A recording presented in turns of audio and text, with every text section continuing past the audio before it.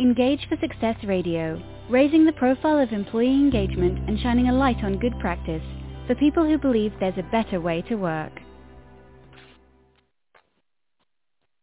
Good afternoon and welcome to Engage for Success Radio Show number 475, Reworking Time to Boost Productivity, Diversity and Wellbeing. Today we're going to be talking about rethinking our approach to how we manage working time.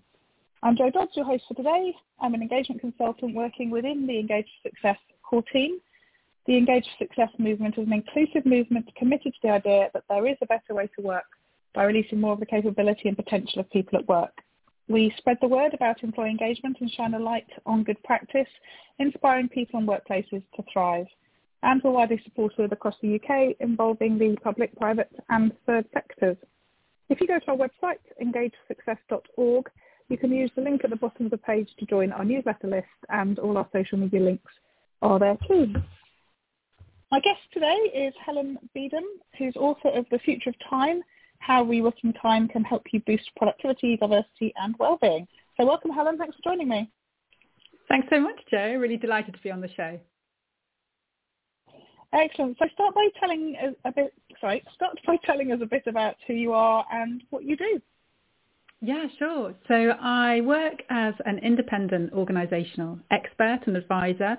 I'm also a speaker, a podcaster and an author. And my background, the large part of my career, I spent working in management consulting, helping organisations in the private and public sector to get the most out of people, to improve their organisations. And a lot of my work was actually around researching, measuring and helping to increase levels of employee engagement.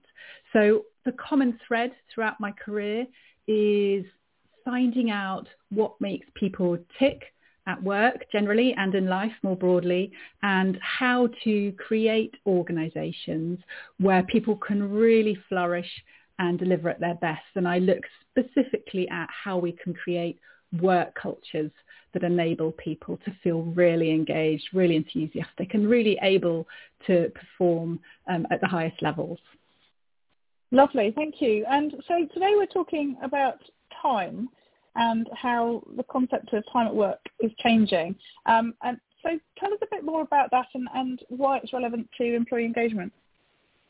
Yeah, sure. And I guess I would preface what I'm about to say with, I'm talking mainly here and in my book, The Future of Time, about knowledge-based businesses, although much of the messages and advice is applicable to other organisations and to place-based work. This is really particularly relevant to organisations where knowledge is the main asset.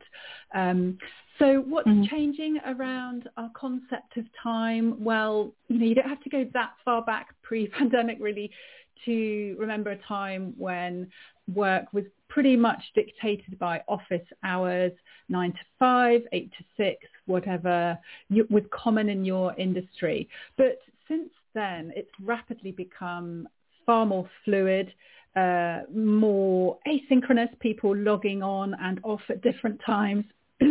And actually a lot more personalised to the individual or to the team. And we've also seen, obviously, during the pandemic that boundaries between work and home have blurred substantially. And in fact, work is something we do from anywhere, not just a particular place or the office. So at the same time, we're all collaborating much more virtually. So that's had a big knock-on effect on the length of our working day and the pace of work as well. And there are some bigger, more societal shifts that are influencing our time at work, how we think about it. For example, demographics have changed a lot over recent decades, and now in more than 70% of couple families with children, both parents work, which was never previously the case. And we have a rapidly aging population, which means more of us are juggling elder care as well. So there were things going on in our wider lives and relationships that impact our experience of time at work. We're also working long working days, but more working time is lost. There are many unproductive ways of working, unfortunately. We're seeing very high levels of sickness and absence and stress, of sleep deprivation, and a lot of people reporting that they're feeling really time poor, very time pressured. And a common thing that I hear when I'm speaking to people about their experiences of work or talking to organisations is that sense that life at work has speeded up enormously. We have workloads that feel very, very big, usually getting bigger rather than getting smaller, and it quite task focused really, to the detriment of time to sit and cogitate and to think about things. And consequently we're all a bit wired and tired, and things like levels of loneliness are going up as well.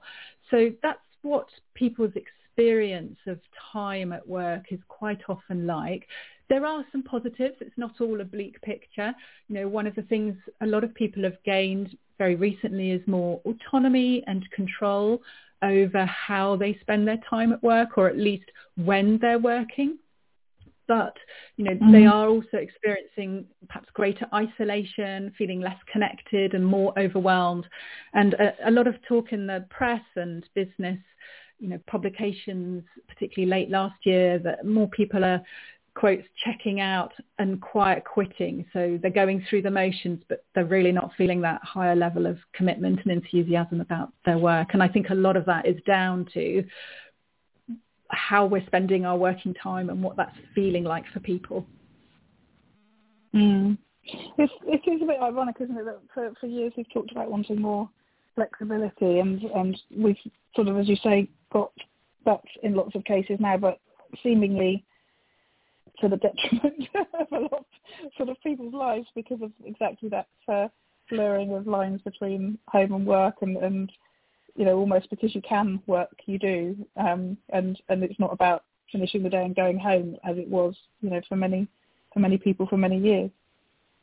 Yeah, I think that's absolutely right. I'm really delighted that flexibility has become much more mainstream and more people have greater say over how and when they work.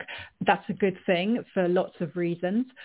And I think it's also setting up this big challenge that I hear people talking about, is that it's contributing to longer working hours. Somebody is always online sending messages, asking for stuff. It's becoming really difficult for people to switch off. And I think with the pace of work as well and the long working hours, is that we get onto a fast-paced treadmill at work, and we're so busy running on that treadmill that we don't often stop to look at and ask ourselves the questions individually and collectively as a team. Actually, are we spending time on the right stuff? Should we be working in this way? Are we making best use of our time? You've got a concept of time blindness. What's that? Yeah, so this is something I talk about in the book, and it's essentially our failure to pay attention to how we think about and manage our time at work. It's actually not something we talk about regularly or in a particularly productive or constructive way. And that's for lots of different reasons. We tend to treat time as elastic rather than finite. We keep thinking, well, I'll do that later, or I'll fit more into my day. But actually, obviously, nobody has more than 24 hours a day, and hopefully works for a lot less of that. But what we don't tend to do is discuss the trade-offs or the priorities or what's wasting our time. And we're not very good at stopping things once they've started, even if they're not actually going to get us to where we want to be. So historically, I think the problem with our thinking around time and what we understand by time management is that it's very much been focused on the individual. It's something that the individual does, and it's within their sphere of control. And to make us all, or help us all work more efficiently, more productively, well, it's just up to the individual to manage their time better. I disagree with that. I think absolutely we each own some responsibility for being mindful about what we're working on and how we're doing it and how long we're spending on it and when we're available, when we're not, and for communicating about that. But we also are not working in a bubble, and we're also highly interdependent in our work lives. So the bit that we're not being good at talking about, and which is contributing to this time blindness, is looking at time management across groups and across organizations and seeing it as something that's very much shared, and it's actually a phenomenal resource. It's a business asset. It's finite. How are we investing it? Are we investing it in the right things? What's the return on that investment that we're getting? And I think so that's from the employer point of view. There's a really strong reason to look at this more broadly across the organisation. But there are other reasons too. We have, broadly speaking, only about a third of the employees, as your own research has shown, that are highly engaged, and we don't rank as a country very highly in terms of engagement levels across the world's largest economies. And, retention has been a significant issue, and getting the right skills and keeping the right skills and keeping a diverse set of employees. And I think that's becoming increasingly challenging for employers, because particularly since the pandemic, but I think the roots started a long way back. Employees today are far less prepared to accept a long hours culture, high stress culture for several decades throughout their career. They're much more confident about saying, actually, this is the kind of work life I want. This is the kind of sustainable career I want, or job that I want. And it is something that I think employers are needing to wake up to more and start having more open conversations and really looking at what's getting in the way of people spending their time well. It's interesting. I was reading the other day about the trials in various countries and organisations around the 4-day working week, which I guess is quite enlightened, but also quite challenging for people to do. So tell us a bit about what people should be doing, or what organisations should be doing in terms of managing time. How should they be approaching it? Yeah, sure. So it's a big question. So I'll tackle it in chunks. So in the book, I talk about, or I describe the 6 characteristics of organisations that use and invest and manage time really well. And I'll run through them really briefly, but then I can go on to explain in a more practical way, what people can do differently. So the characteristics that you see in organizations that manage time well are, firstly, they're really outcome oriented. They really focus on what it is they're trying to deliver, and their leaders role model what I call time intelligence. Very clear behaviours and awareness around how they're spending their time. Secondly, organisations are deliberately designed to help people focus on the important work and to minimise distractions. They are what I call actively aware, so they're really attentive to the kind of healthy collective habits and working practices and physical and virtual environments that they're creating. They're career committed. In other words, they really promote careers over the longer term, and to the point I was talking about earlier about kind of personalising people's experiences and working patterns much more. They're starting to offer more tailored, what I call time deals, tailoring how and when people work, and including kind of benefits and rewards as well to encourage certain things. Fifthly, they're community cultivators, so they really explicitly value and spend time on fostering a sense of social cohesion and well-being, and just time to build those human connections and really bring out the humanity that we all bring to work. And then finally, they're what I call expertly evolving, so they prize experimentation and learning, open-mindedness, and they see managing time, they see this as a long-term capability that they're building. It's a question of, okay, we're going to roll out a quick initiative, tick the box, say we've done it, and move on. Actually, this is like a muscle that we need to build skills in and confidence in using, and so it's something they're always consciously paying attention to and consciously growing at. So sorry, those are you talked about the sort of, the 6 characteristics. So with that in mind, I would say, firstly, look at the organisation as a whole, at leadership and governance, at the org structure, at processes, technology, how you manage and reward people, and what some of the norms and behaviours are. And, start finding out, doing an audit, find out what's working for people, what's not, what's helping, what's hindering them. And in the book, I also set out 24 time solutions, which are very practical things that people can draw on. Once you know the strengths and the issues that are particular to your organisation, there's this whole, what I call, library of potential solutions to draw on to help people make most of their working time in future. So you talked about time intelligence. Can you tell us a bit more about that and how that can help with employee engagement?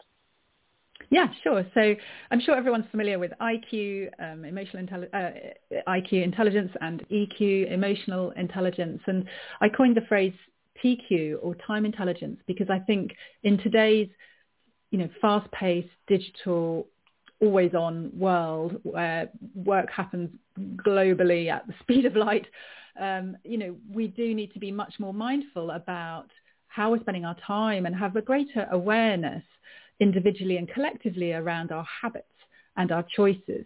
So time intelligence is something we can cultivate, something we can train people on. It's something that we can nurture through the way we create teams and organizations and support them.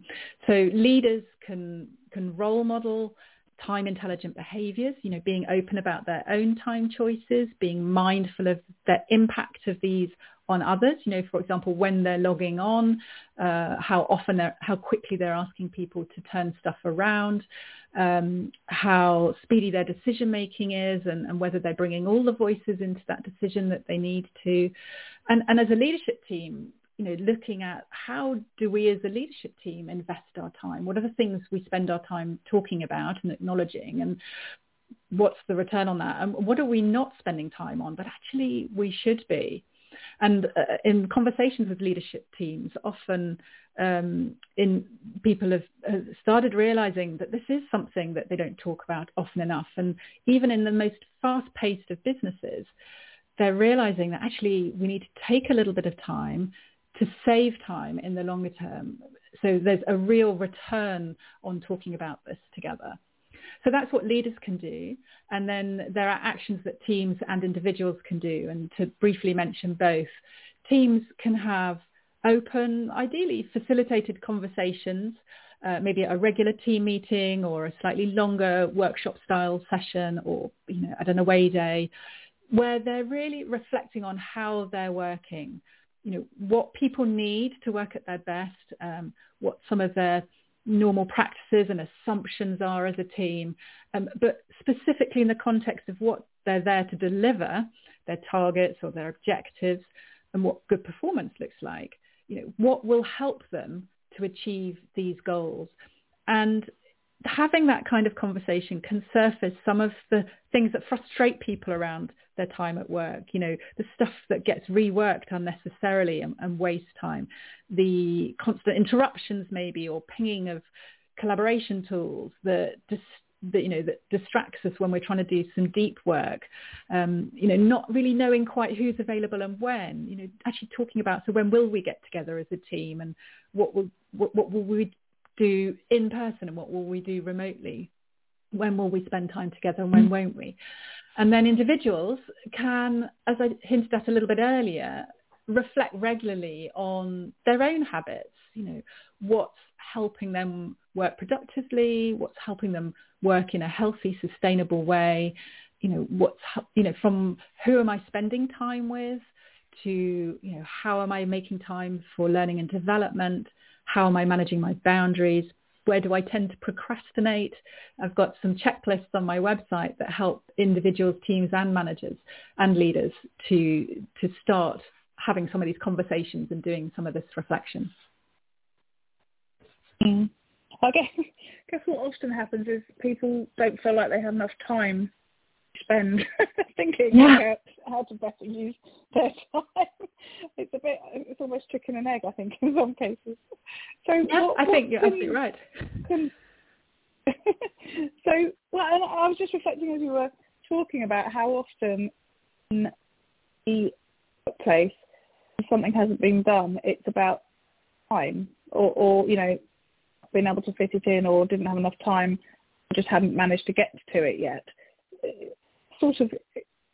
It's like probably the most used reason for not doing things, when actually probably lots of sort of other reasons are in there too, potentially could be, but time just, it is difficult for people to make time and find enough time, but also it seems to be like an easy excuse, but it's the natural thing to say, isn't it, when people don't do things? How can we encourage, teams, individuals, organisations to look at this stuff and not actually just think they haven't got time to think about time? Yeah, I think firstly, absolutely, we're all used to saying, I haven't got time for that. Actually, it's true. None of us, or very few of us, ever get to the bottom of our to-do list every day. There's always more stuff to cram into our working day or a day at home than we have time for. So inevitably, we are having to make some choices along the way about, okay, what we will do and what doesn't get done. I think what feels really difficult is that when we're in the full flow of work, we're very focused on the thing we're working on, or quite often what's coming in to our inboxes, or the taps on the shoulder if we're in the office, or messaging, and we tend to get a bit reactive and, okay, I've got to respond to that. That's, I think, a big part of the problem for many people, is that we've got into this very reactive way of working, which can totally derail our productive working time and feel like we don't have much control over it, because we're just responding to what's coming in. I think the other problem is, everything feels very urgent. So it's genuinely difficult to differentiate between what's important, what's simply urgent, and what's true urgency and what's false urgency, which is really where we're just in a slight cycle of busyness. So, there are things that we can do if you're a manager or an individual. So you can sit down, look at this stuff, regularly review it. There's some diagnostics you can do to have a look at what some of your perhaps hidden norms are at work, that around the way we do things around here that haven't been explicitly acknowledged. You can also have some one-to-one sessions with people just to find out what would help them feel more time rich, what helps them to work at their best and be more productive.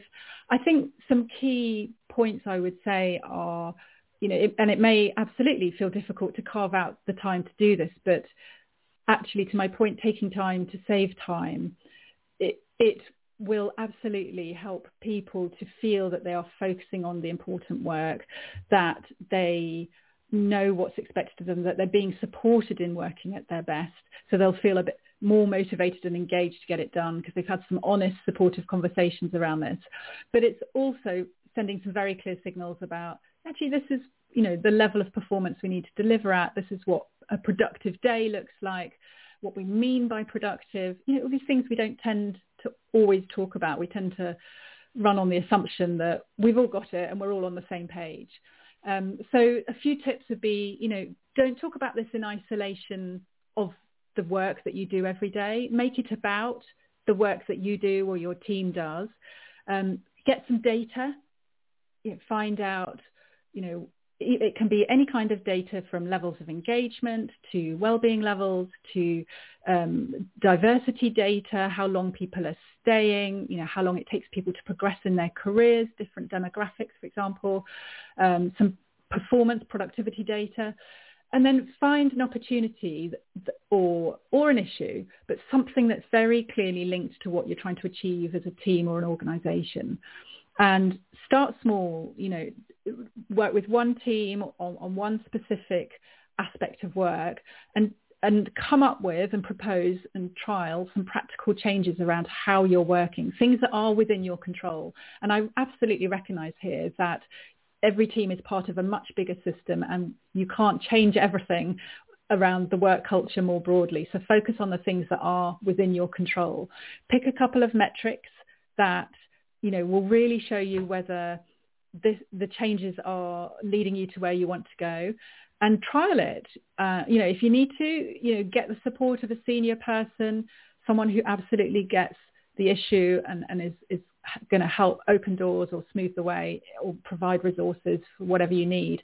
And just trial it, learn from it, adjust the way you're working, replicate the successes. So make it about the work, start small, support the team, and be bold. I think a lot of us, are slightly trapped in this is the way we've always done it. So we haven't got time to think up a new way. But just this can really help with some breakthrough thinking and really helping to build higher levels of engagement across the team. I think you just got sort of minutes left. Somebody's listening to this and they're not the manager or the owner of the organisation or somebody in that sort of position where stuff is really easy. If they're sort of thinking we need to do something with this, how would you suggest they position this to go and sort of talk to somebody? Because it's not as simple as just saying, well, we don't seem to have enough time to do anything around here. Let's talk about it. It's a nuance to how you'd go and your manager or your team leader or your organisation, I don't know, your HR person or whatever it might be. How have you got for them to a conversation?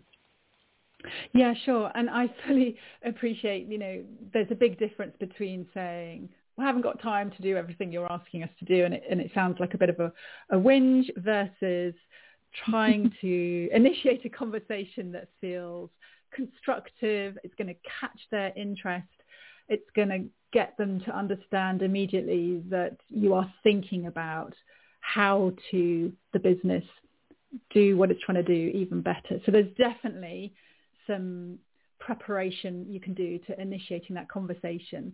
I would, link it to a specific goal. So if you've had a conversation or you're aware of a conversation recently about something the company is trying to do better, or an organizational goal, for example, closing gender pay gap or improving a gender balance or ethnicity balance, something about the workforce, find out what's on their agenda or what they're interested in, what they're trying to make happen. Get some data, some useful data, even if it's one or two pieces that give a business example, some robustness to perhaps the issue that you're trying to frame for them or to them. And, start with a proposal. So I think you say, look, this is what we're trying to do as I understand it. Really keen to help, make this happen or to play my part or for our team to, really deliver on this. This is what I'm hearing or seeing around what's holding us back in terms of the way we're spending our time. This is what's getting in the way, whether it's unproductive working arrangements, it's too many tools and technologies that actually mean you're fragmenting your time a lot or pinging in notifications and distractions, or maybe it's just you don't have a great environment in which to concentrate and do your work. Or another thing I hear a lot of is a lot of competing processes and initiatives with different owners that are all demanding bits of people's time.